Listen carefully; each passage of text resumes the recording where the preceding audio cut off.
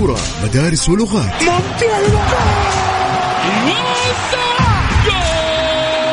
وكلها بملاعبنا. رونالدو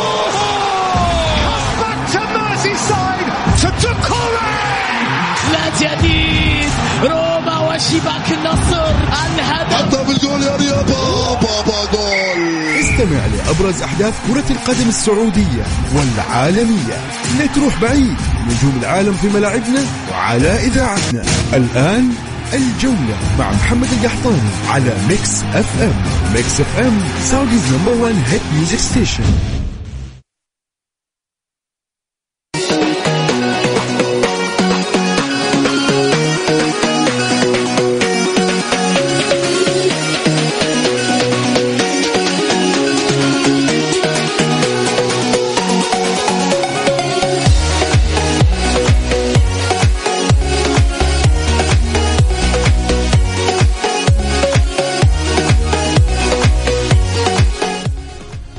يا هلا وسهلا، مساكم الله بالخير وحياكم معنا مستمعين الكرام في برنامجكم الجولة على إذاعة ميكس اف ام. معي أنا أخوكم محمد القحطاني.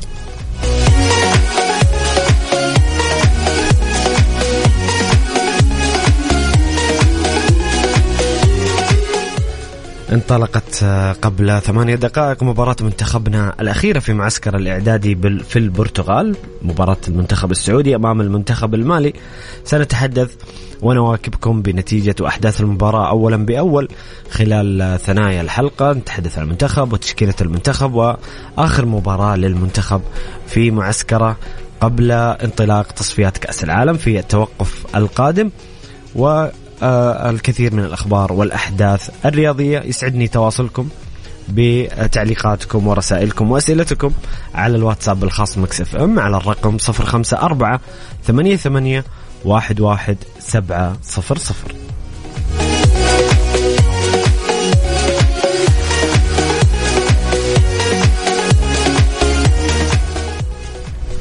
أرحب بضيفي في الاستديو الإعلامي المميز محمد النعمي. محمد يا هلا وسهلا في الجولة. يا هلا فيك محمد، تحية طيبة لك ولمستمعي ومستمعات ميكس اف ام وبرنامج الجولة، وإن شاء الله بإذن الله نتيجة إيجابية ومستوى قبل كل شيء مطمئن، ويعني يعطينا نعم هذا الأهم، يعطينا مؤشرات إيجابية بحول الله عز وجل، لأنه القادم بحول الله يكون إيجابي لمنتخبنا الوطني في التصفيات وفي كأس آسيا بإذن الله تعالى. خلينا نستعرض تشكيلة المنتخب الأساسية الآن التي تخوض المباراة أمام مالي.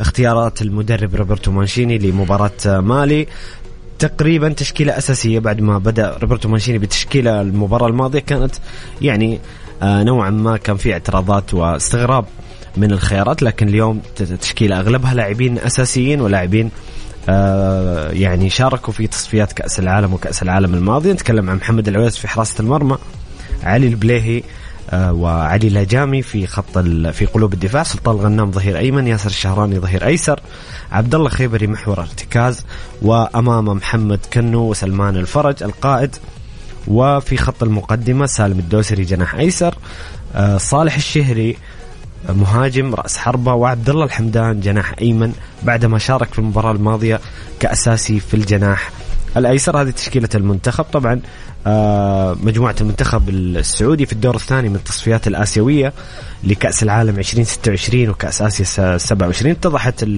الرؤية بشكل كامل للمجموعة. المجموعة جي السعودية، الأردن، طاجكستان وباكستان. المباراة الأولى لمنتخبنا، طبعا هذه آخر مباراة ودية للمنتخب. المعسكر القادم أو التوقف القادم في نوفمبر بعد شهر من الآن تقريبا ستكون المباراة الأولى للمنتخب السعودي في 16 نوفمبر أمام المنتخب الباكستاني اللي تأهل عن طريق المنتخب الكمبودي. السعودية وباكستان 16 نوفمبر، 21 نوفمبر الأردن والسعودية. بعدين في توقف في مارس 2024 بعد كأس آسيا، السعودية طاجكستان، و26 مارس أيضا مباراة الإياب طاجكستان والسعودية. بعدين 6 يونيو باكستان والسعودية، وآخر مباراة في المجموعة مع الأردن يوم 11 يونيو. طيب هذا بالنسبة لمجموعة المنتخب ومبارياته في التوقف القادم. خلاص عرفنا إيش مباراة المنتخب الأولى في المعسكر القادم في نوفمبر بإذن الله تعالى. اليوم آخر مباراة للمنتخب السعودي، آخر مباراة ودية أمام منتخب مالي زي ما قال زميلي محمد. نتمنى أن اليوم يظهر شكل المنتخب، هوية المنتخب في مباراة اليوم قبل خوض المباريات الرسمية، وإن شاء الله المنتخب يقدم المأمول وفي كأس آسيا المهم 2024 في الدوحة، وكذلك في تصفيات كأس العالم. أنتم مستمعين الكرام شاركوني بآرائكم وتعليقاتكم على تشكيلة المنتخب السعودي. ماذا تأملون من المنتخب السعودي من روبرتو مانشيني واللاعبين في تقديم اليوم آخر تجربة ودية قبل انطلاق المنافسات الرسمية؟ شاركوني بآرائكم وتعليقاتكم وأسئلتكم لضيفي الكريم على الرقم 0548811700. جولة مع محمد القحطاني على ميكس اف ام. ميكس اف ام سعوديز نمبر 1 هيت ميوزك ستيشن.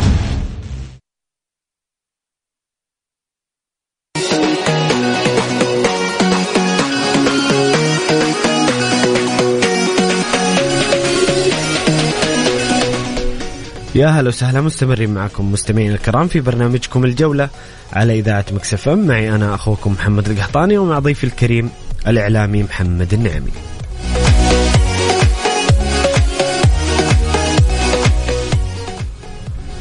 محمد، نبدأ بالحديث عن المنتخب السعودي. طباعك عن المعسكر بشكل عام، كيف شفت المعسكر مع لسه الحكم يعني نصفي بحكم أنه مباراة نيجيريا، لكن اليوم مباراة مالي يكون الحكم كاملا بعد المباراة. انطباعك، وأسألك نفس السؤال اللي سألته إلى مستمعين الكرام، ماذا تأمل من المنتخب اليوم روبرتو مانشيني واللاعبين، في خصوصا أنها آخر مباراة ودية المنتخب قبل خوض منافسات رسمية في المعسكر القادم؟ صحيح والله يا محمد، إلى الآن يعني احنا نمر، أنا بطبيعتي شخص متفائل جدا صراحة، ومتفائل خير لمنتخبنا الوطني بحول الله عز وجل إنه يكون أو يظهر في الأيام القادمة والمباريات القادمة بشكل إيجابي. ولكن لابد أن نعي وندرك تماما أن المرحلة فيها نوع من الصعوبة، خصوصا أنه في تغيير لجهاز فني مختلف تماما في الأسلوب والطريقة والتكتيك عن الجهاز الفني اللي استمر مع منتخبنا فترة نقدر نقول يعني مقارنة بتجارب سابقة نقدر نقول طويلة. ففي اختلاف في الأسلوب، في الطريقة، حتى في الشخصية وفي التعاطي مع اللاعبين. فبدون أدنى شك أنه بيكون هناك في نوع من التراجع، في حاجة إلى مزيد من الوقت حتى أنه المدرب يعي ويفهم ويكون على اطلاع بشكل كامل على طريقة اللعب الأنسب مع اللاعبين، وكذلك على العناصر اللي بتخدم الطريقة والأسلوب. اتفق. ما زال روبرتو مانشيني يستكشف اللاعبين حتى ما في شك. فخلينا ناخذ من الجانب إنه في صعوبة، والصعوبة هذه تتطلب الوقت فقط لا غير. لا أحد يختلف على روبرتو مانشيني كمدرب قدير ويعتبر من أفضل المدربين العالمين. فأنا يعني أرى إنه صح إنه ما اختلف أو ما في تطور ملحوظ بشكل كبير مقارنة بالمعسكر الماضي. ولكن مباراة نيجيريا لو جينا نشوف إنه كان في هناك إتاحة فرصة لعدد من العناصر. النتيجة غالبا أو بشكل عام محمد أشوف أنها نوعا ما نتيجة إيجابية كمجمل، لكن كمستوى واللي هو أنا أركز عليه خصوصا مع مانشيني، يعني النتيجة أحيانا ممكن ظرف، ممكن خطأ في ظل الطريقة الجديدة وفي ظل المدرسة التدريبية الجديدة على اللاعبين، إنه يكون هناك في بعض الأخطاء وبالتالي يكلفك النتيجة. لكن المستوى إلى الآن ما وصل للمستوى اللي يطمئن الجماهير ويطمئن الشارع الرياضي والوسط الشكل محمد. الشكل الفني صحيح. أيضا الهوية الفنية لم تتضح إلى الآن. الهوية الفنية محمد هذا المسمى الأصح اللي هي ما وصلنا للهوية الفنية. لو رجعنا لرينارد يكاد يكون وصلنا لهوية فنية صحيح ملحوظة، ومنتخبنا واضح أنه عنده هوية فنية، ولذلك كنا نحقق نتائج إيجابية في كثير من المناسبات. إلى الآن ما وصلنا للهوية الفنية، وهذا طبيعي. لو جينا نتكلم تحدث عن 3 مباريات، نعم لو جينا مقارنة بالوقت هذا طبيعي. ولكن الإشكالية فين يا محمد؟ أنا من وجهة نظري الإشكالية إنك داخل على شهر نوفمبر، داخل على مباراتين رسميتين، باكستان والأردن، تعتبر مباريات مهمة جدا بحكم أنها مؤهلة لآسيا 27 كأس العالم في أمريكا وكندا والمكسيك، فنتائجها جدا مهمة. فإذا ما وصلنا أو ما وصل المدرب إلى العناصر اللي بتخدم التكتيك، العناصر اللي وقف على تشكيل أمثل من خلال المعسكر هذا اللي كنت أنا أطلع له بصراحة، أو كنت أرجوه من هذا المعسكر أنه يكون روبرتو مانشيني وصل إلى التشكيل الأمثل في لمنتخبنا الوطني اللي بيكون يخوض فيه المباراتين القادمتين في نوفمبر. في معسكر قادم في نوفمبر، في توقف، في معسكر، مباريات ممكن يكون في مقارنة بالمستوى اللي وصل للمنتخب مع مانشيني ممكن تكون في متناول اليد، ولكن ما تعرف يعني ممكن تخونك الظروف في أي لحظة من اللحظات. فمجملا الوضع تحت السيطرة.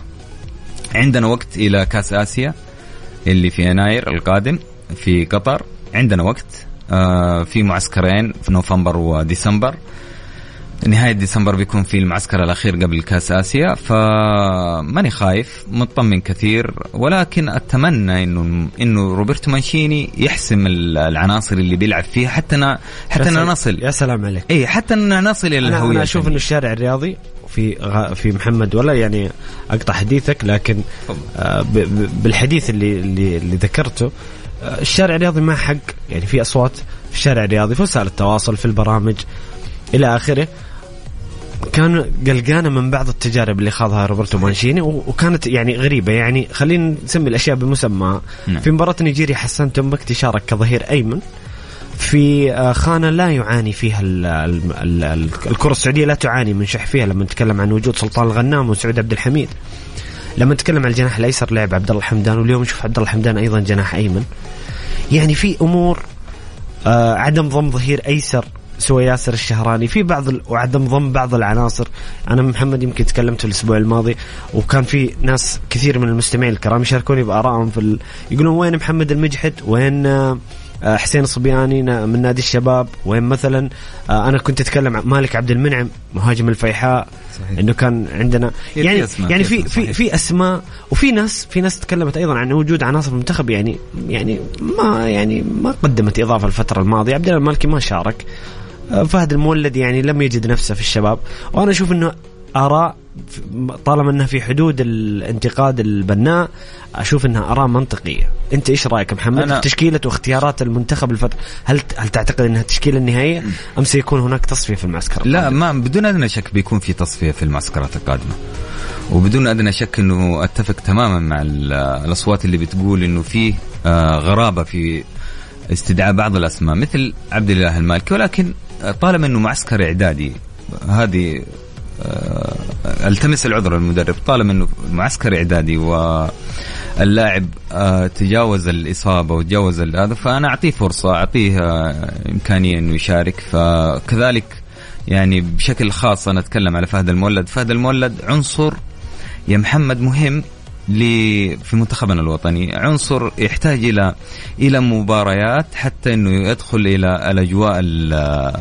إلى أجواء المباريات الرسمية، ويكون عطاؤه الفني ومردوده إيجابي لمنتخبنا الوطني. ففي أسماء أنا أختلف مع الشارع الرياضي زي فهد المولد. أنا بصراحة أرى إنه طالما إنه فهد في فترة طويلة جدا كان عنصر أساسي وكان له تأثير إيجابي للغاية بكل تأكيد، فليش لا نعطيه الفرصة ونحاول مع فهد إنه يكون ورقة رابحة في المستقبل من خلال لعب المباريات ودخول مع تشكيلة منتخبنا الوطني وتفهم وتشرب بأسلوب وطريقة لعب روبرتو مانشيني. فبالعكس مثل فهد أوكي، أنا أشوف إنه اختيار موفق، ولكن بعض الأسماء اللي أنت عندك البديل الأفضل حتى وين عاد، حتى وين كان جاهز. بعض الأسماء كان يعني من وجهة نظري الشخصية، ولكن تختلف عند الجهاز الفني للمنتخبنا الوطني. فيا محمد لا، أنا أشوف إنه في بعض الأسماء كانت تستحق الانضمام. أتفق تماما إنه في أسماء برزت بشكل كبير مع أنديتها وأندية كبيرة، وأسماء مهمة ولها تأثيرها وفي تطور كبير، عدم استدعائها بيكون عملية إحباط بالنسبة لها وممكن نخسرها. فطالما أنها عناصر محلية والعنصر المحلي الآن يكاد يكون نادر. الآن لو تشوف أن التشكيلة تكاد تكون من 7 لاعبين أو 8 من الهلال و3 من النصر. فإحنا نبغى التنويع، نبغى الأسماء اللي بتخدم منتخبنا الوطني في ومن مختلف أندية المملكة. فمالك عبد المنعم قدم مستويات رائعة مع الفيحاء، لاعب مؤثر، لاعب له أهدافه الحاسمة جدا، بدون أدنى شك بيكون لاعب عنده طموح إنه يشارك مع منتخبنا وبيكون عطاؤه أعلى. فأنا أختلف اليوم مع التشكيلة محمد إذا تسمح لي. بس أتمنى تفضل ثواني بس. المنتخب المالي يتقدم على منتخبنا السعودي بهدف في الدقيقة 20. مالي متقدم على المنتخب السعودي، المنتخب المالي يتقدم على المنتخب 1-0. الهدف كان مشكلتنا الدائمة قاعد أشوف الهدف محمد، يعني ما كان في كرة عكسية لا يعني توغل من الظهير الأيمن على العمق، وما كان في ضغط وشراسة وسجل الهدف الأول. طيب. لكن نعم المنتخب ينتفض بعد هذا الهدف. محمد أكمل حديثك، وبس نقطة المنتخب السعودي يعني في شيء إيجابي، إنه شفنا عيد المولد انضم المنتخب، شفنا فيصل الغامدي، زكريا هوساوي، علي هزازي يعتمد عليه مانشيني عشان لا حد يقول حنا بس نركز على الجانب السلبي. في عناصر جديدة انضمت المنتخب، هذا شيء جميل ونأمل في القادم الأفضل. طبعا ما بدون أدنى شك. أنا أتكلم إنه من الأشياء اللي كنت أنا أتمناها إنه يعتمد على فراس البريكان، خصوصا إنه فراس البريكان عنصر انضباطي تكتيكيا، عنده خبرة اللعب مع المجموعة بشكل كبير، قدم مستويات جدا رائعة مع منتخبنا بشكل خاص، برز مع المنتخب أكثر من بروزه مع الأندية سواء مع الفتح وبعد انضمامه للنادي الأهلي، وإن كان كذلك كان له بروزه مع الأندية، ولكن مستوياته كانت مع منتخبنا بشكل قدم مستويات إيجابية للغاية، مميز في الانضباط التكتيكي بشكل كبير.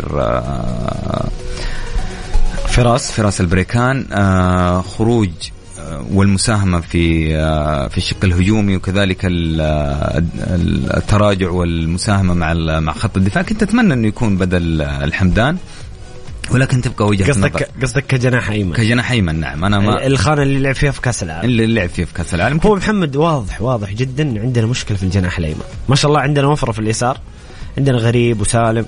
الجناح الأيمن فراس اضطر ريناردي لعب وجناح يمين، قاعد مضطر يلعب فهد المولد. ما في ترى جناح أيمن في الدوري السعودي، خلينا نتكلم صراحة. ما في جناح أيمن من اللاعبين المحليين أثبت نفسه بشكل كبير. صحيح. هو ترى جرب غريب مانشيني وجرب فهد المولد والآن يجرب الحمدان، يعني واضح إنه بالنسبة له لسه ما توصل إلى قرار نهائي. وهذا يؤكد محمد إنه المنتخب باقي فيه أكثر من إشكالية تواجه مانشيني في الدرجة الأولى، وهذه تعتبر نلتمس له العذر فيها صراحة، أنه في عدم جاهزية لبعض العناصر المهمة اللي ممكن يعتمد عليها مانشيني في كأس آسيا. زي فهد المولد يعتبر عنصر مهم، عنده الخبرة، لاعب جناح مؤثر للغاية، فممكن يكون في يعني بعد الفترة من الممارسة ولعب أكثر من لقاء والدخول إلى أجواء المباريات ممكن نرى فهد المولد كلاعب أساسي. ولكن طالما أنه الآن فراس البريكان جاهز، كان أنا من وجهة نظري الشخصية أنه يعتمد على فراس البريكان، بحيث أنه محمد نحن نبغى نوصل بجزئية. محمد تسمح لي أنا أختلف معك بصراحة. تفضل. أختلف معك في لما نتكلم. أنت تبغى فراس أنا أبغى فراس راس حربة. أشوف إنه راس حربة. قل لي ليش؟ محمد إذا تتذكر حلقات الموسم الماضي أثناء الدوري وأثناء الجولة، كنا دائما في حلقات أثناء وجودك كنا نتكلم إنه فراس اللاعب السعودي الوحيد الهداف الموجود في صدارة الهدافين. صحيح. ما شاء الله فراس مسجل مع الفتح العام 17 هدف. محمد أنا أقول فهو رأس الحرب اللي بيسجل. أنا أقول طبعا أنا ما أتكلم عن وجود صالح، هو يمكن اليوم المدرب يبي يجرب صالح بحيث أنه أكيد هو يحتاج إلى مهاجم احتياطي، لكن أنا أشوف أن الفترة القادمة ما نبي نخسر فراس في الجناح، فراس يلعب مهاجم. ما في شك. أنا أتفق مع الأصوات اللي تقول فراس راس حربة، وراس حرب خطير، وهذا المركز الأساسي لفراس البريكان. ولكن محمد بيكون له تأثير أكبر، وبيكون لمنتخبنا. طبعا في الأندية أنت بيكون عندك جناح وبيكون فراس ممكن كراس حربة، ولكن مع منتخبنا لو خسرنا فراس ضررنا مثلا في عدم وجود جناح، ما عندنا إشكالية في الجناح. ففراس يعتبر مكمل مع راس الحربة، يعتبر لاعب هداف ممكن للاستفادة من مجهود فراس ومن حساسية فراس في التهديفية مع صالح الشهري. ولكن يعني لما تقول لي أنت كفراس راس حربة، ممكن محمد الجناح الأجنحة هنا تتأثر. فأنا أتفق مع رينارد، مع وجهة نظر رينارد، إنه فراس في منتخبنا ترى ممكن زي مباراة عفوا المعسكر الماضي أو حتى في مباراة النجية جربها، ممكن يلعب غريب وسالم أجنحة. رغم أني أنا ترى من الناس اللي أؤمن إنه ولد الخانة لازم يلعب في خانته. أنا أقول محمد التشكيلة اللي وصلنا لها في مرحلة من المراحل كانت أنسب صراحة، أنسب. احنا جربنا غريب في أكثر من مناسبة، وجربنا غريب في المركز الجناح ومع منتخبنا، وما كان له التأثير اللي في راس البريكان. الفترة الماضية كانت واضحة بشكل كبير فنيا لمنتخبنا، فكان عطاؤه جيد، برز كذلك من خلال هذا العطاء. أنا أقصد فراس كان عطاؤه جيد في الجناح الأيمن، منضبط تكتيكيا ومساهم كذلك في التغطية الدفاعية. وبرز كذلك صالح الشهري، يعني صالح الشهري يمكن متأثر الآن بعدم المشاركة في كراس حربة مع نادي الهلال، ولكن وأيضا الإصابة غيبته فترة طويلة. نعم. فلذلك أنا أقول إنه تواجد صالح الشهري كراس حربة وتواجد سالم الدوسري وفراس البريكان مع صالح الشهري في الأجنحة هو أنت شايف أنها التركيبة الأفضل من وجهة نظري في حال جاهزية صالح وهذه الشهري. لا تلغي ترى خطورة فراس البريكان على كمهاجم هداف. أنا ما أعتقد أنها تلغي خطورة فراس البريكان كمهاجم هداف، بالعكس تساهم وتساعد كذلك، بحيث أنه يكون فيه تناغم وتبادل أدوار ما بين وما بين سالم، وكذلك مع صالح الشهري، وكذلك فراس داخل الصندوق كمهاجم خطير وكمكمل كذلك لاعب خطير. فتواجد فراس هو الأنسب من وجهة نظري في الجناح، وكان ودي انه يشارك اليوم في بدل الحمدان كجناح، ولكن تبقى وجهة نظر المدرب. انا محمد في الاول والاخير اقول انه نواجه صعوبة، ولكن صدقني قربنا من الوصول إلى الهوية الفنية مع روبرتو مانشيني بإذن الله تعالى. طيب هنا مستمعنا الكريم هاشم حريري اتحادي مكة يقول قلوبنا مع صقورنا الأبطال المنتخب الأول وكذلك المنتخب الأولمبي، منصورين إن شاء الله أمام مالي يا رب. طيب نطلع الفاصل قصير ونرجع نكمل معاكم. شاركونا بآرائكم وتعليقاتكم مستمعين الكرام حول المنتخب السعودي، تشكيلة المنتخب السعودي، ما الذي تأمل اليوم من المنتخب السعودي في مباراة مالي، واحسموا النقاش اللي بيني وبين محمد. تبون فراس مهاجم؟ تشوفون فراس يكون مهاجم ولا رأس حربة ولا جناح أيمن؟ شاركونا على الرقم 0548811700.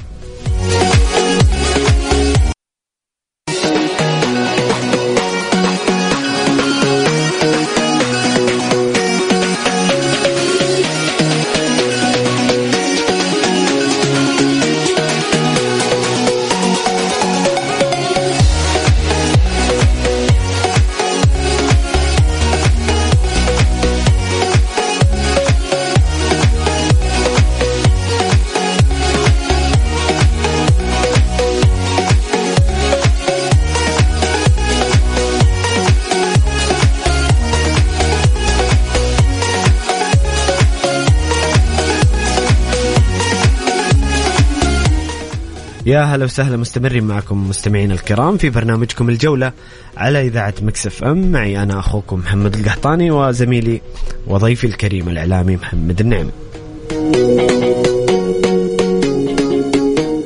سعدني تواصلكم مستمعين الكرام على الواتساب بالخاص مكس اف ام على الرقم 0548811700 مع تعليقاتكم وآرائكم وانطباعاتكم عن المنتخب السعودي ومباراته أمام مالي ومعسكر البرتغال، رأيكم فيه بشكل عام، تشكيلة المنتخب، عناصر المنتخب، وآخر الأحداث والأخبار الرياضية.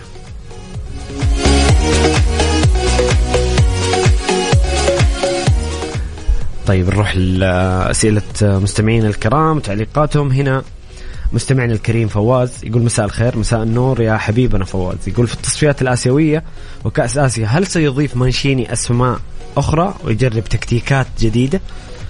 وهل سيلعب مباريات ودية أمام منتخبات قوية مستقبلا؟ التصفيات في نوفمبر المقبل أمام باكستان والأردن وطاجكستان. طبعا يمكن حنا جاوبنا جزء من السؤال. محمد، هل تتوقع أنه يضيف مانشيني أسماء أخرى ويجرب تكتيكات جديدة؟ والله شوف، أنا أرى أنه وارد الاختيار الأسماء والعناصر الجديدة، خصوصا أنه في المباراة الماضية كان في مشاركة الفيصل الغامدي ومحمد مران وعلي هزازي، وفي اختيار العيد المولد وهيثم عسيري، في أسماء تستحق أنها تنضم وتستحق تعطى فرصة من المدرب. صراحة خطوة إيجابية للغاية، ولكن مستقبلا أعتقد أنه المدرب وخصوصا في نوفمبر أعتقد أنه المدرب هيكون وصل إلى التصور الكامل بالنسبة له، بحيث أنه تكون العناصر المختارة في المعسكر القادم هي العناصر النهائية اللي ما بعدها اللي بتشارك في كأس آسيا. فلذلك كل شيء وارد. وأنا أشوف إنه التشكيلة الأخيرة هذه اللي أمام مالي أعطتنا ملامح تكاد تكون أولية. محمد ما بقول نهائية، أو تكاد تكون نقدر نقول 60% من العناصر من العناصر إنها هذه الأقرب لتشكيلة منتخبنا الوطني في نوفمبر القادم أمام باكستان والأردن. فكل شيء وارد، ممكن يكون في عنصرين بحيث إنه تكون تغطية أو تكون مساهمة في حال إصابة لاعب أو فقدان لاعب أو ما شابه. ولكن في المجمل أنا أعتقد أن المدرب وصل للتشكيل أو العناصر اللي بتخدم الطريقة والأسلوب والتكتيك لروبرتو مانشيني اللي ينوي اللعب فيه في كأس آسيا وفي التصفيات الأولية المؤهلة لكأس آسيا 27. طيب جميل محمد. المنتخب المالي يسجل الهدف الثاني في المنتخب السعودي، نعم، في الدقيقة 33. قاعد أشوف الهدف قدامي محمد. نعم. 4 تمريرات من قلب الدفاع إلى انفراد تام. نصف الواقع اللي قاعد نشوفه الآن 4 تمريرات. كان اختراق سهل جدا لمنظومة المنتخب السعودي الدفاعية وتسجيل الهدف الثاني لمنتخب مالي. لكن لا بأس إذا مباراة ودية صح يا منشيني وصح يا لاعبينا. أمامنا منافسات مهمة جدا، وطموح السعوديين عالي جدا بدون أدنى شك. أنا أقول إنه مقارنة ما بين فترة رينارد والمشاركة في كأس العالم وما قبل كأس العالم في التصفيات المؤهلة لكأس العالم والمبارياتين أو ال3 مباريات الودية، في تراجع كبير بنسبة 40%، كاد يكون إلى 35% لمنتخبنا عن الشكل والهوية الفنية اللي ظهر فيها مع رينارد مقارنة بالهوية والشكل الفني اللي ظهر فيه مع روبرتو مانشيني. ولكن لسه بدري. صح، وصلنا إلى جوانب مخيفة نوعا ما، فيه هاجس صراحة. ولكن أنا أقول أنا مع القلق. أنا مع القلق محمد، إنه في قلق مع الامتعاض من المستوى، ولكن أنا ضد القسوة المبالغ فيها. لكن بصراحة في رقم مش كويس. صح انه مش مباريات كثير، بس يجيك واحد يقول لك ترى اخر فوز ترى الارجنتين. صحيح. يعني احنا بقينا شهرين ونكمل سنه بدون، لا سمح الله، يعني بدون اي فوز. ان شاء الله الفوز يكون، اذا ما كان اليوم يكون امام باكستان. يعني محمد لو كنا مستقرين فنيا وكان وضعنا بعد كاس العالم مستمر على نفس الوضع، انا اقول اوكي يحتاج يكون في قلق. ولكن طالما انه في اختيار جهاز فني جديد صراحة مختلف تماما في التركيبة وفي التفكير وفي الاسلوب واللعب. محمد اتذكر انا رينارد من الاشياء اللي كانت مميزة لهذا المدرب، انه قبل المباراة الساعة او المحاضرة الفنية اللي تسبق المباراة كان في تحفيز بشكل كبير. شخصية رينارد تكاد تكون قريبة من اللاعبين. اتمنى انه شخصية مانشيني تكون قريبة من هذا، لانه اللاعبين يحتاجون الى التحفيز بشكل خاص. تركيبة اللاعب بشكل خاص تحتاج الى مثل هذا النوع من انك تكون مدرب قريب.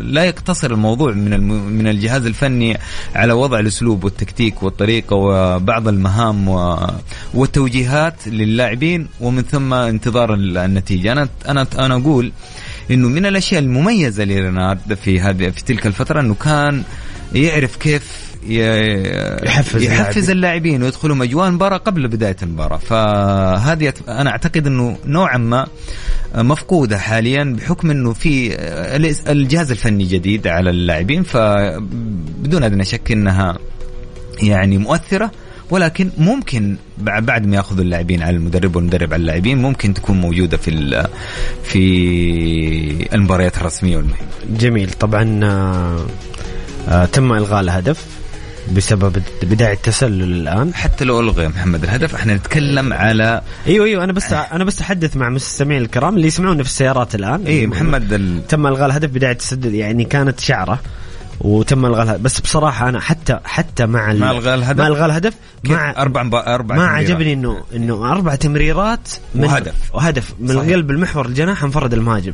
فيعني انا ذكرت في الهدف الاول محمد انه كان الهدف الاول سبب الهدف انه ما كان في شراسه وحده في الضغط، يعني كان لاعب يتوغل من الجناح للعمق وسدد. طبعا اللاعب اللي سجل موسى ديابي او ديمباي، لاعب نادي العدالة السعودي اللي يلعب مع نادي العدالة، هو اللي سجل الهدف الأول وتم إلغاء الهدف الثاني. محمد أسألك عن نقطة مهمة. في أيضا الكثير يتحدثون أنه استاف مانشيني ترى ما جاب الكامل. نعم.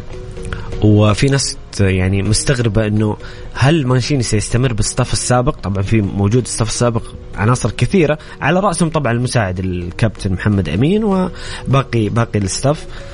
محمد هل هذا مؤثر على، يعني تشوفه مؤثر ولا على خلينا نجيبها بالعامية ما له دخل؟ لا مؤثر بصراحة. انت تشوف انه مانشين لازم يجي بالستاف حقه كامل؟ مو لازم، انا ما اقول لازم، ولكن من ناحية التأثير له تأثيره. لكن ليش اقول لك مو لازم طالما انك تقول محمد ما له تأثيره وتقول مو لازم؟ انا اقول ممكن مع الوقت، وهذا اللي تكلمت عليه في الفترة او في قبل قليل، انه ترى كل شخصيات جديدة على بعض، في عناصر جديدة على بعض، حتى المدربين جدد على بعض. فنحتاج الوقت، أنا أقول نحتاج الوقت، ولكن الوقت يدركنا، الوقت ضيق جدا، فمؤثر بدون أدنى شك. أنا ترى محمد أنا معك إيه، لأنه أكبر مدربين العالم دائما المدربين المنصفين يقول لك أنا أنا ولا شيء بدون مساعدين. صحيح. لما نتكلم عن يورغن كلوب وبيب ليندرز، لما نتكلم عن بيب وأرتيتا، لما نتكلم كلهم ترى مساعدين وكان لهم دور كبير في نجاحاتهم. طبعا يا محمد احنا نتكلم عن الاختيار، ترى لو كان فيه ضرورة أو مطلوب هذا الشيء، وأنا أتوقع أنه مطلوب، ولكن إيش اللي صار ما بين الاتحاد السعودي والمدرب من حيث التعاقد هذا يعني ما هو معلوم بالنسبة لنا، ولكن مبدئيا لو بيكون له تأثير، ما هو التأثير العميق بشكل كبير. كان لازم روبرتو مانشيني يجيب أكثر من شخص عمل معهم سابقا. أنا أقول إنه عشان يكون سرعة العمل والإنجاز أكبر. طبعا أنا ما أقصد عشان لا أحد يفهمني غلط، أنا ما كابتن محمد أمين بالعكس وجوده مهم جدا، بس أتكلم إنه يكون المساعدين الموجودين اللي مع مانشيني ممكن يكون في سرعة إنجاز وتناغم أكبر في كواليس المعسكر، بدون أدنى شك. نتكلم فنيا وتكتيكيا بكل التأثير الإيجابي الأكبر. ولكن محمد ممكن تكون النتائج نفس النتائج الآن، لأنه احنا نتكلم بشكل عام إنه المنتخب جاي على جهاز فني بأسلوب وطريقة لعب جديدة. بالعكس ممكن يكون لمحمد الأمين والجهاز الفني المساعد اللي موجود في المنتخب بالعكس يكون مساعد لروبرتو مانشيني لاختصار الزمن بشكل أكبر من لو كان جاء مانشيني بالجهاز المساعد المرافق معه. ما هو التأثير يا محمد الكبير مستقبلا ممكن يتم تجاوزه، وممكن إذا كان في حاجة ليش لا يكون في اجتماع ما بين الجهاز الفني والجهاز الإداري، ويكون في طلب لحاجة أو حاجة ماسة لوجود الجهاز الفني المساعد، ومن ثم يتم إحضاره. ولكن أنا أقول إنه طالما إنه جهاز في منتخبنا الوطني وفي عناصر أو الجهاز المساعد ومحمد أمين والمدربين الموجودين فترة طويلة، صدقني بيكون لهم تأثيرهم الإيجابي لروبرتو مانشيني في اختصار الزمن حتى إنه يصل إلى الطريقة والأسلوب والعناصر واختصار كثير من المهمات الكبيرة الموجودة أمام المدرب محمد. النتائج السلبية بتخلي الجو متوتر ومضغوط وتخلينا نقلق بشكل كبير، وممكن احنا مستعجلين. ممكن يكون الوضع مع الأيام القادمة ممكن يكون إيجابي بشكل أكبر. حاليا ما وصلنا إلى نرجع زي ما قلنا أول. لو سألتني عن رأيي الشخصي أنا مش مستعجل، أنا قلق نوعا ما، عندي شوية قلق لأنه عندنا منافسات رسمية. محمد أنا أبغى أشوف المنتخب في آسيا بطل. محمد أبغى أشوف كأس آسيا 2024، أبغى أشوف المنتخب السعودي بطل. تكلمنا في بداية اللقاء محمد، هنا مصدر قلقي يعني. محمد تكلمنا في بداية اللقاء إنه أوكي الوضع مقلق، أنا أتفق مع الجميع وأقول إنه وصلنا إلى مرحلة إنه نجرب تمبكتي ونكون هناك تجربة ما لها داعي في ظل تواجد أنا في حاجة بس إضافة بسيطة، أنا قرأت حاجة كذا أقلقتني هنا كذا شوي، أحبطتني. 40 دقيقة المنتخب بدون أي تسديد على المرمى. نعم شوف أنا قلت لك نفس مباراة نيجيريا الشوط الأول في صعوبة بدون أدنى شك، في صعوبة، ولكن هل هذه الصعوبة بتستمر معنا إلى يناير القادم في كأس آسيا في قطر؟ هنا الإشكالية. إذا كانت بتستمر هنا الإشكالية، ولكن أنا ما أتوقع محمد. قلت لك إنه الوقت هو عدونا الأول. المدرب مدرب كبير، الجهاز الفني المساعد له نجاحاته كذلك مع منتخبنا الوطني. العناصر تكاد تكون في اختلاف على بعض العناصر، ولكن ما هي العناصر الأساسية. اليوم احنا لاعبين يكاد يكون بالتشكيل الأساسي والمرضي والمقنع لكثير من اللاعبين الجماهير والوسائل الإعلام باستثناء اسم أو اسمين. ولكن مستقبلا كيف بيكون الوضع؟ أتمنى أن يكون أفضل وبشكل متسارع، بحيث أنه يكون في نوفمبر القادم شكلنا وهويتنا الفنية اتضحت بشكل على الأقل وصلنا إلى 65-70%. يا رب نقول يا رب. منتخب المالي يسجل الهدف الثاني. نعم. في المنتخب السعودي محمد الهدف جاء من نفس الجهة اللي جاء فيها الهدف التسلل، تمريرة من المدافع إلى المهاجم، سوى كذا فنت وانفرد وسجل الهدف الثاني. لمستين. كنت زعلان إنه 4 لمسات تسلل، هذا لمستين. والله ما نبغى نكون قاسيين جدا، بس والله الشكل الدفاعي غير مرضي تمام. محمد لو تشوف الهدف تدخل على منصة إكس أو أي منصة وتشوف الهدف، شيء زعل. لكن أتمنى أن يكون درس، بما أنها مباراة ودية لا بأس. أتمنى يكون درس للمنتخب السعودي، ونشوف المنتخب الأخضر في الرسمي غير. والله زعلان محمد، لا تطلع فيني كذا، والله زعلان. لكن إن شاء الله الأخضر يتحسن ومانشيني يصلح هذه الأخطاء اللي غير مقبولة للأمان، حتى لو كانت مباراة ودية. يعني برضو في تصنيف وفي ناس تشوفك. صحيح. يعني كان في تأثيرها على التصنيف كذلك مؤثر بشكل كبير. بيكون في تراجع خلال المباريات اللي خسرناها، أكيد بيكون في تراجع لمنتخبنا في التصنيف العالمي. فأنا أقول إنه ما زلت أقول نحن أمامنا إشكالية وصعوبة. خذني معك في باب التفاؤل يا محمد لابد من التفاؤل. أكيد. طالما إنه أكيد. أنا محبط، أنا في تأثير اللحظة. تأثير لحظي أوكي. أنا أقول الجميع قلقان بشكل كبير، في قلق، ولكن بشكل مستقبلي. وأنا متأكد محمد أي واحد، ولا يعني عفوا على المقاطعة، إنه أي واحد قاعد يتفرج المباراة الآن زعلان. أي واحد يعني محب المنتخب، خصوصا إنه ما في مستوى. أيوه ما في مستوى، ما في تسديد على المرمى. الهدف الثاني محمد يعني زعل. صحيح. لكن يا رب خير، يا رب القادم أفضل وأجمل مع المنتخب. محمد عندك إضافة أخيرة؟ خلاص عشان انتهى وقتي في الساعة الأولى. تبي تقول حاجة؟ معلش قطعتك. لا ما كنت بقول شيء خلاص. طيب إيش بك كذا زعلان؟ لا زعلان من النتيجة. طيب مستمعين الكرام، انتهت ساعتنا الأولى من برنامجكم الجولة. نطلع الفاصل قصير، نرجع نكمل معكم الساعة الثانية الحديث عن المنتخب السعودي وعن نواكبكم الأحداث مباراة منتخب مالي، نواكبكم بالنتيجة وأحداث المباراة أولا بأول. أيضا نتحدث عن استعدادات الأندية في فترة توقف وآخر الأخبار والأحداث الرياضية في عالم كرة القدم. شاركونا بآرائكم وتعليقاتكم على الواتساب الخاص مكس اف ام على الرقم 054-88 11700.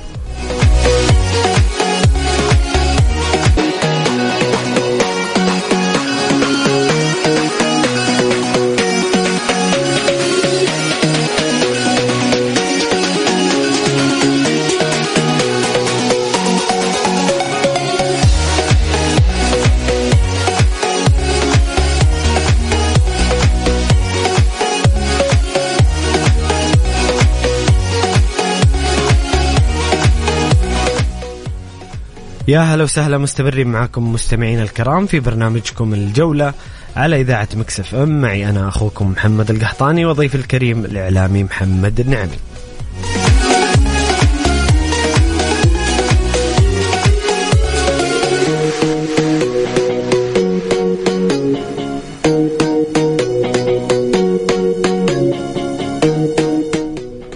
استمر حديثنا عن المنتخب السعودي ومباراته الجارية حاليا أمام منتخب مالي، المباراة الودية الأخيرة للمنتخب في معسكرة في البرتغال.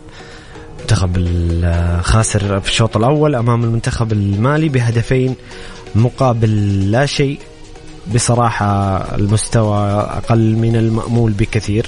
المنتخب لم يسدد أي تسديد على المرمى في الشوط الأول. في الفاصل اطلعت على الإحصائيات، شفت الأهداف كانت يعني غير مقبول لتنظيم دفاعي للمنتخب. حنا ما نبغى نبالغ في القسوة على المنتخب ولكن الواقع أنه مستوى غير مرضي، ظهور غير مرضي حتى هذه اللحظة. كنا نتكلم أنا وضيفي الإعلامي محمد النعمي الزميل محمد أنه حنا كنا نأمل على الأقل في مباراة اليوم أنه المنتخب يقدم مستوى يطمئننا نوعا ما قبل انطلاق المباريات الرسمية. طبعا نذكركم أنه المنتخب في المعسكر القادم سيلعب مباراة رسمية في مجموعته، المجموعة جي، مع المنتخب الأردني والطاجكستاني والباكستاني في الدور الثاني من التصفيات الآسيوية. بتكون تصفيات المؤهلة لكأس العالم 2026 وكأس آسيا 2027. المنتخب سيلعب المباراة الأولى أمام باكستان 16 نوفمبر في المعسكر القادم، يعني بعد تقريبا شهر من الآن أو أقل، وكذلك أمام المنتخب الأردني في 21 نوفمبر، وتستكمل باقي المباريات. طبعا المباريات الرسمية لن يكون مقبول أبدا إلا المستوى والأداء والنتيجة التي تطمئن على المنتخب في تصفيات كأس العالم وكذلك في كأس آسيا القادمة. سنتحدث عن المنتخب ونركبكم بأحداث الشوط الثاني اللي انطلق قبل قليل أول بأول، وكذلك سنتحدث عن استعدادات الأندية السعودية وباقي الأخبار والأحداث الرياضية. شاركوني بآرائكم وتعليقاتكم مستمعين الكرام عن المنتخب السعودي وعن آخر الأحداث الرياضية على الرقم 0548811700.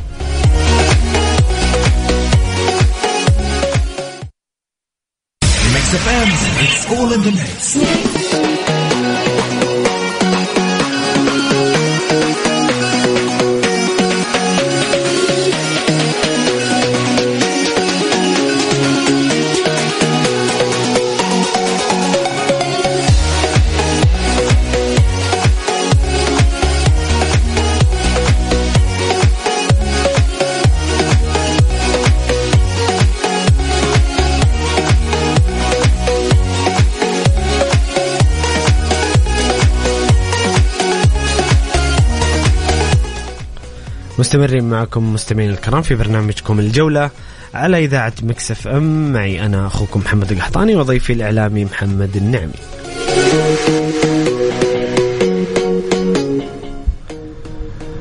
محمد، يمكن طلعنا في الفاصل على إحصائيات الشوط الأول. منتخب بدون أي تسديد على المرمى، بدون خطورة، استقبل هدفين من أخطاء دفاعية، يعني أخطاء تنظيمية وأخطاء فردية، يعني كانت صادمة بالنسبة لنا. رغم أن كنا نتحدث في بداية الساعة الأولى محمد أنه نأمل أن هذه المباراة تكون يعني انطلاقة للأخضر بحكم أنه تشكيلة شبه أساسية، يعني انطلاقة تطمئن نوعا ما قبل المباراة الرسمية في المعسكر القادم.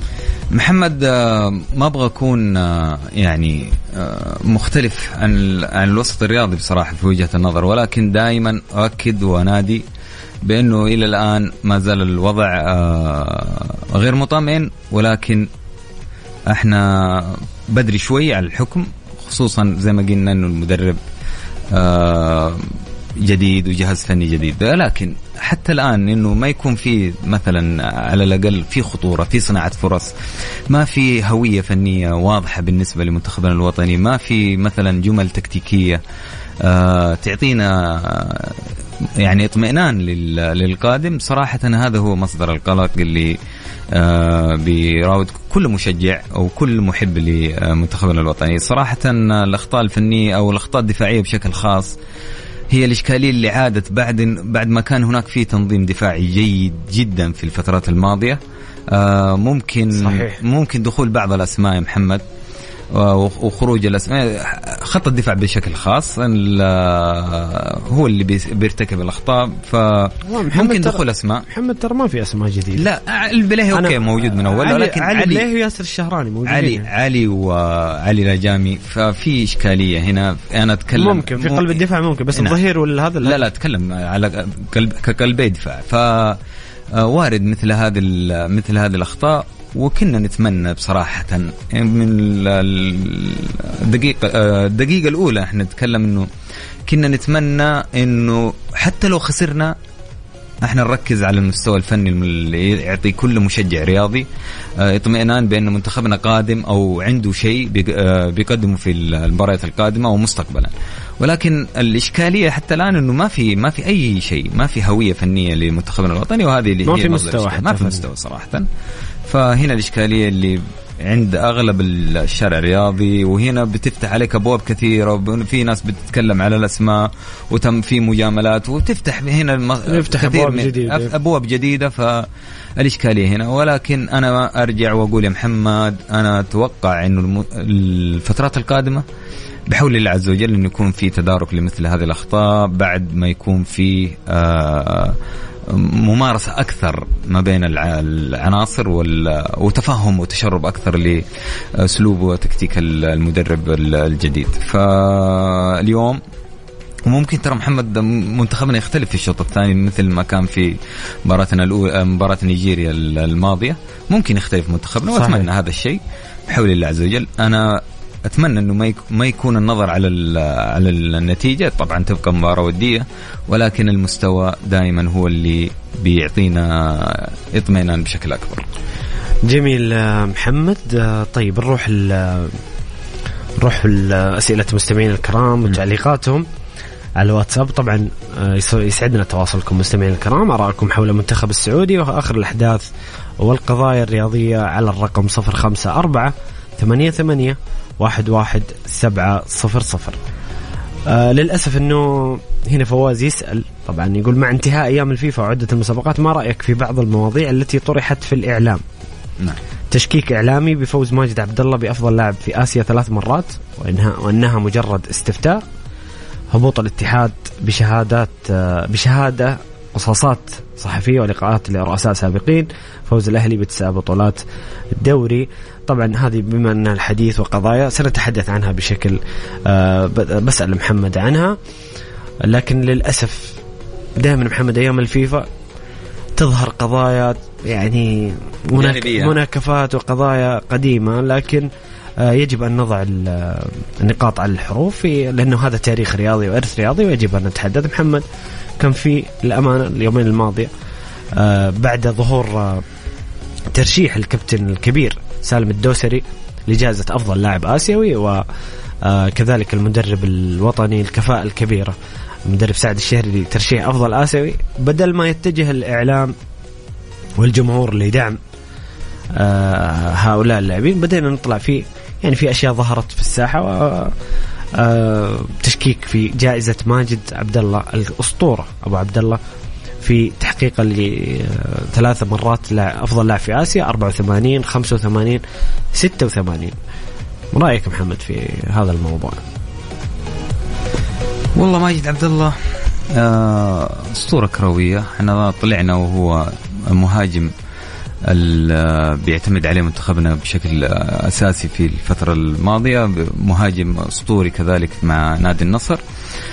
حصوله على الجوائز المفروض يكون مصدر فخر لنا كلنا كرياضيين، ورياضيين بشكل عام ترى بيحبوا ماجد عبد الله، ولكن إن ظهر فيه أرقام وظهر فيه حديث ما يمنع الحديث، حتى لو كان على الكابتن مثل الكابتن ماجد عبد الله ما يمنع إنه يعني تبادل المعلومات، لكن مش التشكيك. لا ما تصل المواضيع إلى التشكيك. احنا بشكل عام أنا لا أؤيد دائما التشكيك في، حتى لأنها تكون جائزة ما هي بناء على الاستفتاء وما شابه، ولكن أنا أقول إنه ماجد عبد الله أسطورة كروية، والجوائز اللي أخذها بجدارة واستحقاق شأن جميع اللاعبين اللي حصلوا على جوائز مهمة جدا في تاريخهم الرياضي، وكانت لها تأثيرها أو كانت بمثابة مفخرة لنا كرياضيين، مثل جائزة أفضل لاعب آسيوي في فترة من الفترات لحمد المنتشر وكذا لاعب. فأنا أقول إنه أتمنى أنا دائما إنه لاعبين في مختلف الأندية إنه يحققوا الجوائز. ويا محمد ترى دائما تحقيق مثل هذه الجوائز بيفتح باب التشكيك، والمجال متاح للجميع. ولكن بس منجز وطني ليش نشكك فيه؟ ما يعني أنا اطلعت على الموضوع يعني بشكل كبير محمد. في جوائز حفل الاتحاد الآسيوي أو في حفل الاتحاد الآسيوي تم ذكر في مقدمة الحفل أنه الكابتن ماجد عبد الله حصل على جائزة أفضل لاعب آسيوي 3 مرات. الاتحاد الآسيوي، حفل الاتحاد الآسيوي حفل رسمي، حساب الفيفا في منصة إكس يذكر أنه ماجد عبد الله أفضل لاعب في آسيا في 3 مرات. فلماذا موجة التشكيك ولماذا الخوض في هذه الأمور الآن؟ لكن محمد فاصل لأذان العشاء. طيب نرجع نكمل عن المواضيع اللي سألوا مستمعين بنتكلم عنها لازم، لكن يجب أن نوضح للشارع الرياضي أنه حملات التشكيك دائما غير مقبولة للأمانة. شاركونا بآرائكم وتعليقاتكم مستمعين الكرام على الرقم 0548811700. فاصل لأذان العشاء ونرجع نكمل معاكم، خليكم مع السمع.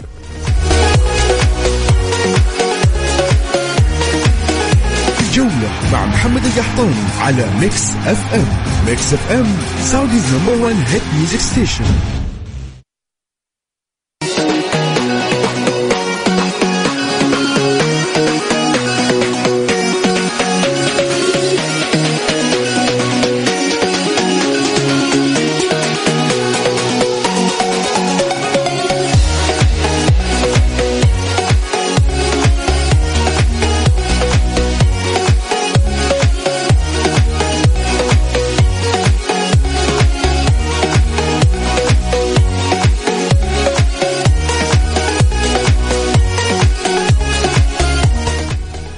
يا هلا وسهلا، مستمرين معكم مستمعين الكرام في برنامجكم الجولة على إذاعة ميكس اف ام. معي أنا أخوكم محمد القحطاني وضيفي الكريم الإعلامي محمد النعمي.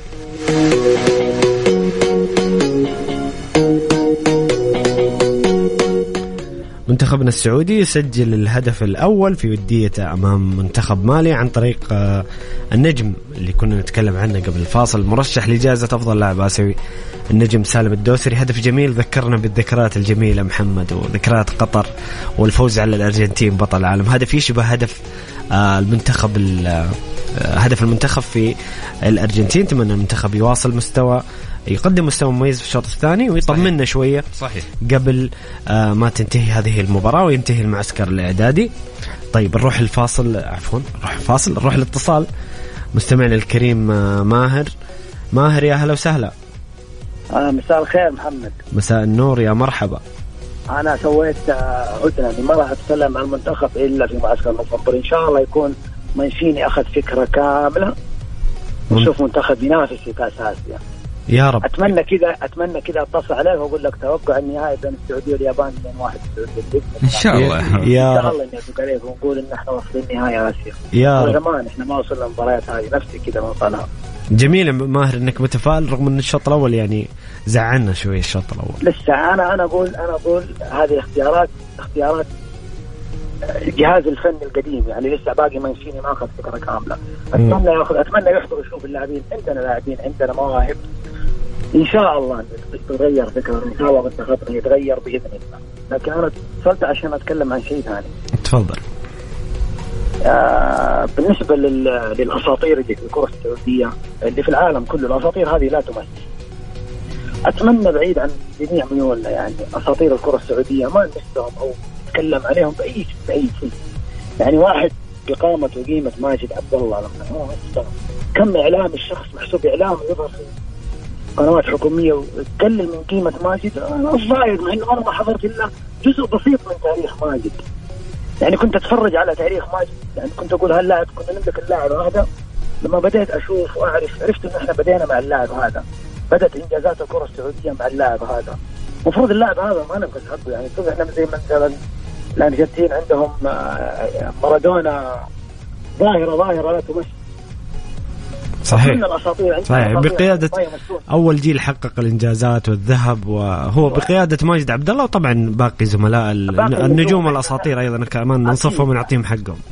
أكيد، بس لما لاعب زي ماجد عبد الله ويتكلم عنه إعلامي في قناة شبه حكومية أو قناة حكومية، أنا أتمنى الإعلامي هذا يشوف تاريخ ماجد كيف كان، وكنا نفرح بماجد وأتمنى القنوات هذه ما تسمح للناس هذول يتكلمون بالأساطير. لا أرجوك ماهر بدون إساءة لشخص أحد نقول رأيه. أنا ما راح أذكر اسم أحد أصلا، لكن أقول مفروض ما يخلون يتكلمون عن أساطير أيا كان، أي لاعب خدم الكرة السعودية حقق إنجاز مع الوطن، مفروض ما في أي أحد يتكلم عنه مهما كان. الميول على جنب وتمثيل الكرة السعودية على جنب، خصوصا أنه حقق إنجازات وطنية نفتخر بها جميعا. واكيد انه هو ماجد احمد عبد الله يعني. اكيد الاسطوره ابو عبد الله، ما فيها كلام يا ماهر، يعطيك الف عافيه. ان شاء الله باذن الله اني اتصل عليك واقول لك توقع مباراه منتخبنا مع اليابان في نهائي كاس آسيا. يا رب في انتظارك يا ماهر، ما انتظرك في كاس آسيا او قبل كاس آسيا ان شاء الله. يعطيك العافيه يا ماهر، شكرا لك، شكرا لاتصالك، يعطيك العافيه.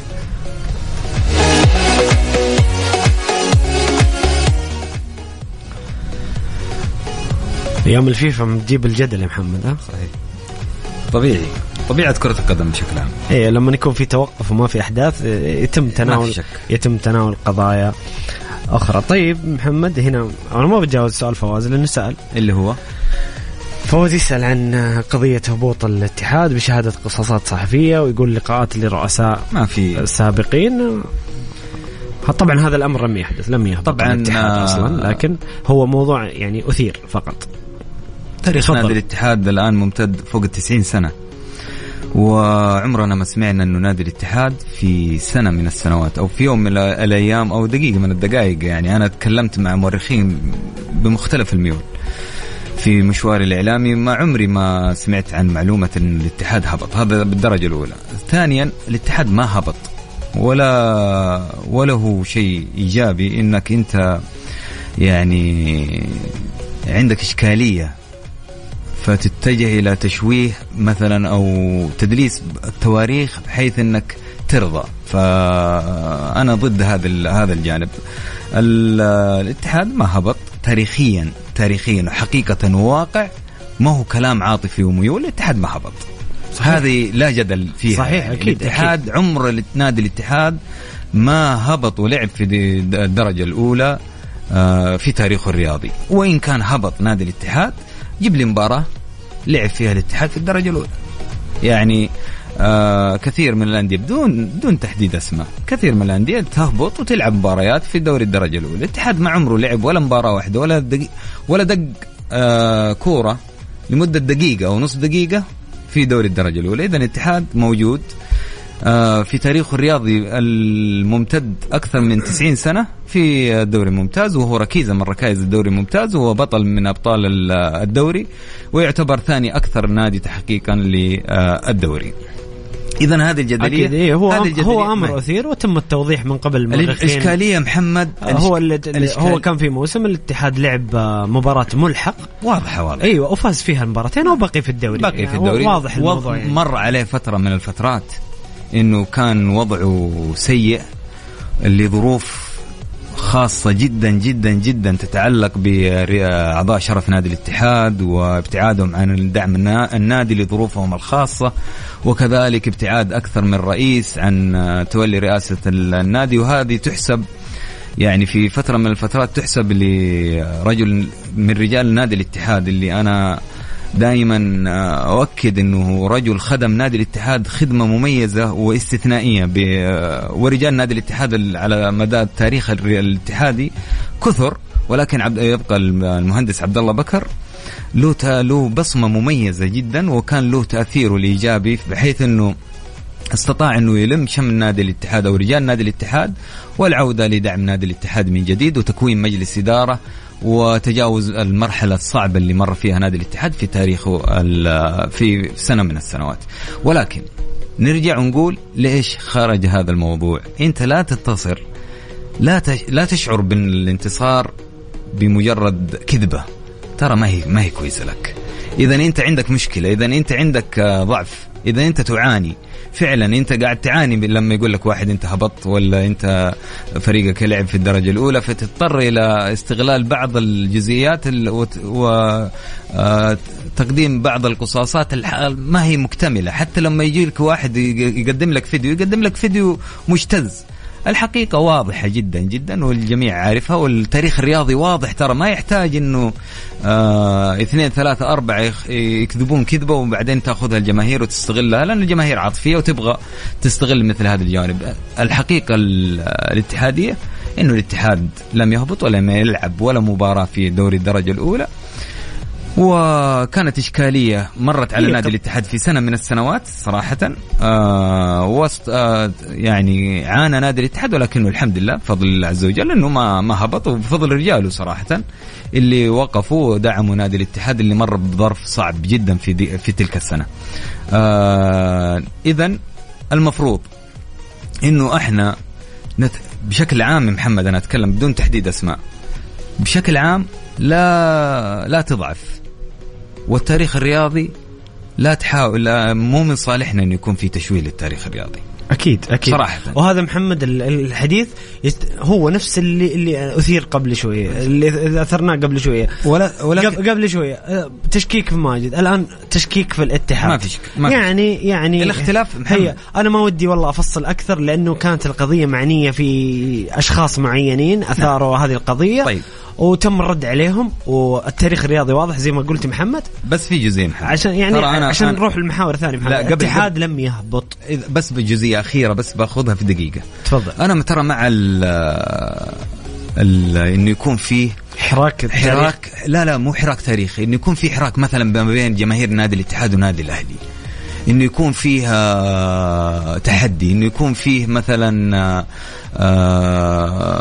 بعض التحديات، بعض العبارات. ترى أنا مع التيفو اللي عمل في الملعب محمد، يكون في علمك ليش لا ما كان في إساءة، ما كان في مثلا تجريح، ولكن في تحدي. وهذه طبيعة كرة القدم محمد، إنه يكون في تحدي، يكون في إثارة، في استفزاز للطرف الآخر، وهذا اللي يتطلبه ترى في الفترة الحالية هذه. أنا أشوف إنه جماهير نادي الاتحاد وجماهير نادي الأهلي المفروض إنه يكون في حراك، لأنه غابوا. التيفو كان نتيجة عكسية على الاتحاد، ما في إشكالية. كانت نتيجة عكسية، يعني كانت ردة الفعل من الاتحادين نفسهم أعنف. شوف الاتحاد عانى أمام الخدود عانى وفاز بالبلنتيات ترى، فالاتحاد أمام الخلود نعم.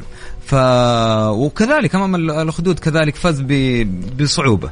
اللي بقوله يا محمد إنه إحنا نحتاج إن الاتحاد والأهلي يعودون للتحديات، يعودون للتحديات ما بين الجماهير وما بين كذلك الأسماء الإعلامية البارزة في الساحة الرياضية، ويكون بينهم تحدي في حدود المنطق حتى يعود التوهج الاتحاد والأهلي، لأنه غاب فترة وغياب ما هو في صالح الاتحاد والأهلي.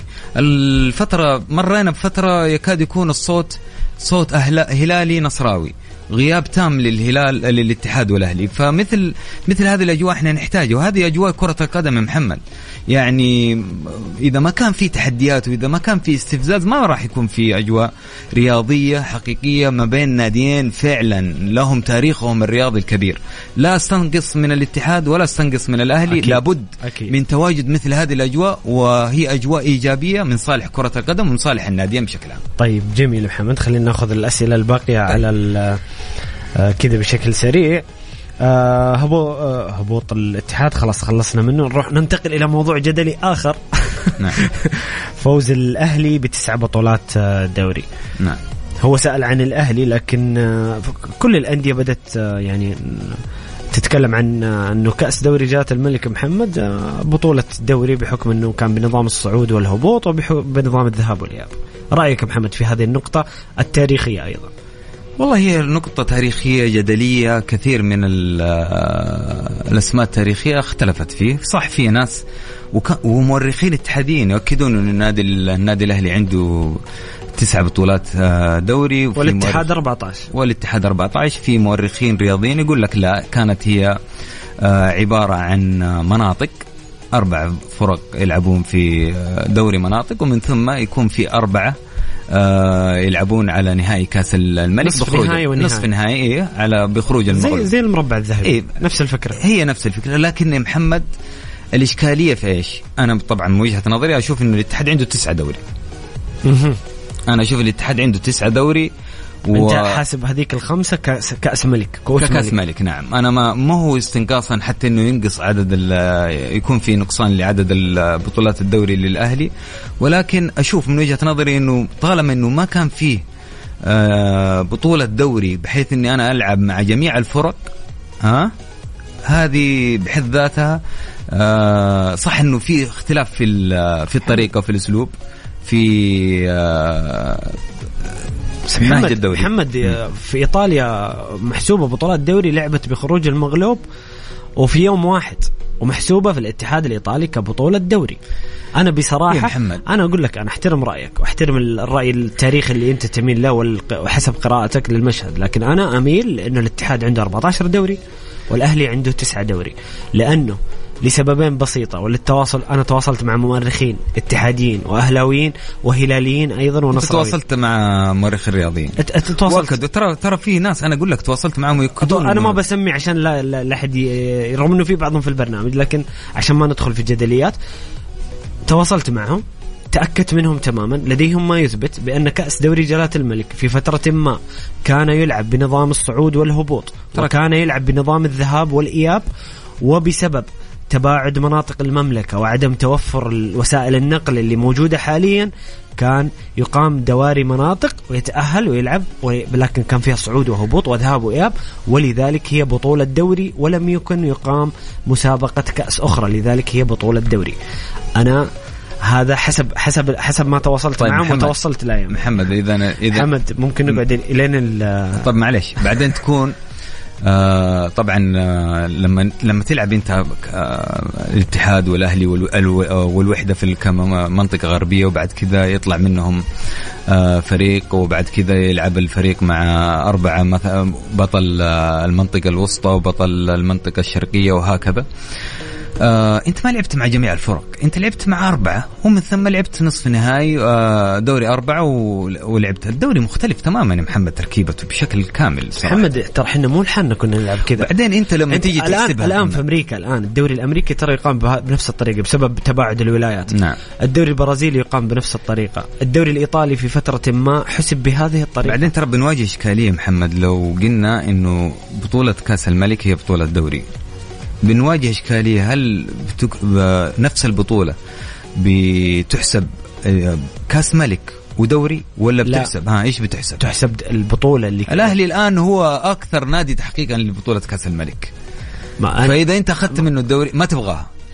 لا أنا ما أتكلم أني ما أبغاها، أنا أتكلم أنا أميل للرأي التاريخي إنه هذه البطولات ترى اللي كذا أنا أتكلم فيها في لا عادي، يعني لا حد يزعل من هو رأي تاريخي إنه تحسب لما تحسب هذه البطولات دوري، وبعدها نحسب حسبة الملك حسبة ثانية كأس الملك عادي. مو شرط إنه الأهلي يكون هو أكثر من حقق كأس الملك ولا يعني كيف تحسب حسبة ثانية محمد؟ بس وضح لي. تحسب بطولات دوري يعني تحسب بطولات دوري، يعني تبغى البطولة تقسم ترى كل مسميين لها، يعني بطل دوري وبطل كأس ملك. لا زي كأس خادم الحرمين الشريفين كان اسمه كأس خادم الحرمين الشريفين، دوري الذهب دوري بطولة دوري. لا الفريق بيلعب مع 11 فريق أو 10 فرق بيلعب معهم كلهم. أنا ألعب الدور الأول مع الهلال، مع الشباب، مع البطولة أنت بتتكلم معها. أنا بلعب الهلال، الاتحاد بيلعب مع الأهلي ومع الوحدة ومع مثلا الشرق مثلا، تمام. يجيك بطل أو فريق من الشمال يكون يكمل المجموعة الرابعة إلى 4، وبعد كذا واحد منهم يطلع يلعب الدوري 4. هو كان يلعب بطل الغربية يلعب مع بطل المنطقة الوسطى وبطل الشمال مثلا أو هذا يلعب مع بطل الشرقية ونصف نهائي فما في محمد صح إنه في صعود وهبوط لكن ما تلعب ذهب وإياب ما تلعب أنت مع جميع الفرق وهنا الاختلاف. عموما هي وجهات النظر ونتمنى أن يحسم الموضوع من لجنة توثيق البطولات. أي صحيح في القادم ترى لنا اختلاف كلنا بنختلف في كثير من الأمور ويبقى اختلاف صحي صراحة. هو اختلاف صحي طالما أنه هي آراء ووجهات النظر. ترى في أنا سمعت عشان محمد عندي كم محور. طيب أوكي. عندي كم محور. طبعا هنا أيضا سؤال ما رأيكم مقترح زيادة عدد الأجانب إلى 10 لاعبين وهل سيؤثر أكثر على اللاعبين المحليين؟ محمد إيش رأيك في عدد الأجانب زيادته؟ أنا مع زيادة عدد اللاعبين الأجانب. أنا مع زيادة اللاعبين الأجانب. يلا هذه متفقين فيها. متفقين ولذلك أنا شفت أكثر من مباراة حضرتها ووجدت إنه فيها ظهرت فرق عرجاء بصراحة خليني معلش على المسمى هذا ولكن تجد إنه في مجموعة من اللاعبين العالميين بمستوى عالي جدا ويجيك لاعبين ثلاثة بمستوى بعيد كليا فظهرت فروقات كبيرة. اللاعب المميز يستحق إنه يشارك ولكن أنا أقول إنه إذا كان عندنا 10 بتكون في صعوبة لمشاركة اللاعب ويكون في يتطلب الموضوع مجهود أكثر وأكبر بحيث أنك تقاتل على من أجل المشاركة. من ثم اللاعبين المحليين في عدد من اللاعبين المحليين بصراحة وهذه ترى بتخدم الدوري بشكل كامل بيكون في نزول أو مغادرة لعدد كبير من اللاعبين المحليين بحيث أنهم يشاركوا مع أندية فبيكون في تقوية للفرق الوسط وفرق المخرفة فبيكون الجاب بيقل بشكل كبير وأنا أقول إنها من صالح الدوري السعودي بشكل عام. طيب جميل. اتحاد وبعد النتائج الأخيرة كيف سيكسب ثقة جمهوره قبل مونديال والله الأندية؟ يا محمد الإشكالية أنه بطل الاتحاد وبطل الدوري وبطل القصة بشكل كامل هو سبب الإشكالية بشكل أولي بصراحة. أحمد نونو سانتو هذا الموضوع وهذه الإشكالية اللي صارت لأنه الاتحاد يعاني فنيا. كان وصلنا إلى مرحلة كنادي الاتحاد من المستوى الفني الجيد جدا كان المفروض أنها تكون نقطة ومن ثم انطلاقة بشكل إنه المفروض إنه يكون ومنها إلى الأعلى ولكن اكتشفنا إنه الاتحاد تراجع وهذه هنا الإشكالية. أنا أحملها نونو سانتو بصراحة. التركيبة اللي أوجدها نونو سانتو هذا الموسم صراحة ما تتوافق مع أسلوب نادي الاتحاد وطريقة لعبه وما شابه. هل يحتاج نونو سانتو إلى وقت؟ هل أنا بصراحة ماني متقبل حمد الله وبنزيما وروما وكورنادو يحس في ازدواجية ويحس في ترى في مباراة تكشف هذا مباراة الاتحاد والوحدة بعد خروج بنزيما دخل جوتا ودخول جوتا ورجوع نادي الاتحاد تقريبا إلى الشكل القديم سجل الاتحاد 3 أهداف. فأنا أقول إنه خصوصا في ظل تراجع مستوى بنزيما الفترة الأخيرة اللي أتمنى إنه يظهر بنزيما بالشكل اللاعب بناء على المستوى المعروف اللي احنا نعرفه كلاعب كبير وأفضل لاعب في العالم فالمفروض إنه يكون عطاؤه أكبر من كذا. فتأثر نادي الاتحاد بشكل كبير بعد وجود بنزيما وحمد الله وروما. حتى روما تأثر يا محمد وظهر بشكل خجول للغاية. آخر موسم كان المفروض روما وإحنا عرفنا أن روما هو اللاعب الأكثر تأثيرا في الفريق. الآن روما يكاد يكون لاعب خافت لا يقدم المستويات المرجوة. أنا أحمل نونو سانتو هذا التراجع في مستوى روما بفضل الطريقة اللي هو ينتهجها. صح إنه في بروز أكبر لكورنادو ولكن روما وطريقة لعب الاتحاد ما تتناسب صراحة وظهر الاتحاد بشكل خجول أمام أندية أقل من نادي الاتحاد بمراحل بشكل كبير. ما أتكلم أنا على الديربي مباراة من ضمن المباريات مر فيها نادي الاتحاد واجه الصعوبة. الاتحاد واجه الصعوبة أمام الخلود أمام الأخدود أمام أندية كان المفروض أن نادي الاتحاد يعني في ظل الأسماء الكبيرة أنه يحقق فوز سهل ومريح ويقدم مستويات مريحة لجماهيره ولكن ظهر العكس وتوقع الاستمرار. ولكن أطمئن جماهير نادي الاتحاد أنه كأس العالم أنا من وجهة نظري الشخصية أقول أنه نادي الاتحاد عنده فرصة في كأس العالم بحيث أنه في ظل مشاركة 10 لاعبين أجانب إنه الاتحاد بحول الله عز وجل بعد رجوع حجازي ومشاركة جوتا يكون في خيارات، وعودة عبد الرحمن العبود إنه يكون نادي الاتحاد بشكل مميز ويمثل يمثل المملكة العربية السعودية بشكل مشرف. جميل جدا. السؤال الأخير أنا بجاوب عليه عشان ما تطول. طيب. تصفيات اليورو قمة إنجلترا وإيطاليا كيف سيلعب سباليتي، وهل بإمكان ساوثغيت الفوز والاقتراب من التأهل؟ كيف ترى أسرار رونالدو على تسجيل الأرقام القياسية وغياب هالاند منتخب النرويج؟ عن اليورو طبعا اليوم موعودين بقمة كبيرة جدا بين إنجلترا وإيطاليا، مباراة كبيرة. أعتقد أن المنتخب الإنجليزي يتفوق من ناحية العناصر الفردية، يعني عنده جودة أكبر من المنتخب الإيطالي، لكنها قمة كبيرة بين سباليتي وساوثغيت بين إنجلترا وإيطاليا، وتكرار لنهائي اليورو. موعودين بسهرة كروية ممتعة. كريستيانو رونالدو محمد يستمر في الأرقام القياسية، يسجل مع المنتخب. أكيد ما عندو شيء جديد، مو شيء جديد أن نقول كريستيانو رونالدو يستمر في تسجيل الأرقام القياسية. طبعا هالاند يعاني فواز من، يعني هالاند لا يعاني في مانشستر سيتي، ولكن يعاني مع منتخبه أقل بكثير. وربما لا نشاهد النرويج في يورو 2024.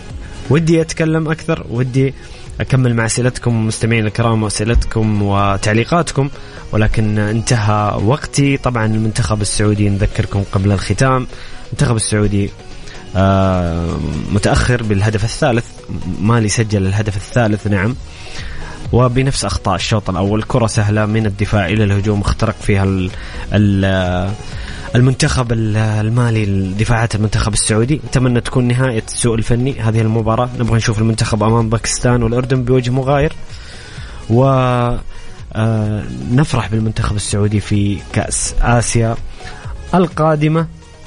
طبعا هنا فواز كلمتني يقول مساء الورد، بصراحة مدرب مانشيني لا بأس فيه، لكن أنا من أول ما قلت ما هو المناسب منتخبنا للأسف. كل توفيق المنتخب. لا صدقني يا أنس إنه مناسب، ولكن